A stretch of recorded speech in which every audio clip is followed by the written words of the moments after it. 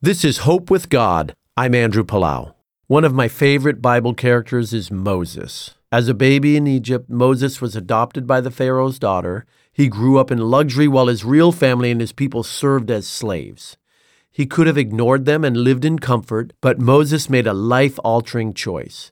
In Hebrews 11 we read, Moses, when he grew up, refused to be called the son of the Pharaoh's daughter. He chose to share the oppression of God's people instead of enjoying the fleeting pleasures of sin. We have a similar choice to make. Are we going to try to fit in and be part of the worldly culture? Are we going to be consumed by winning the approval of others?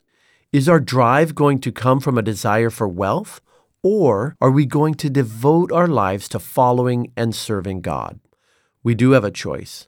God loves us and invites us into a fulfilling life with Him, but He never forces us. This is Andrew Palau.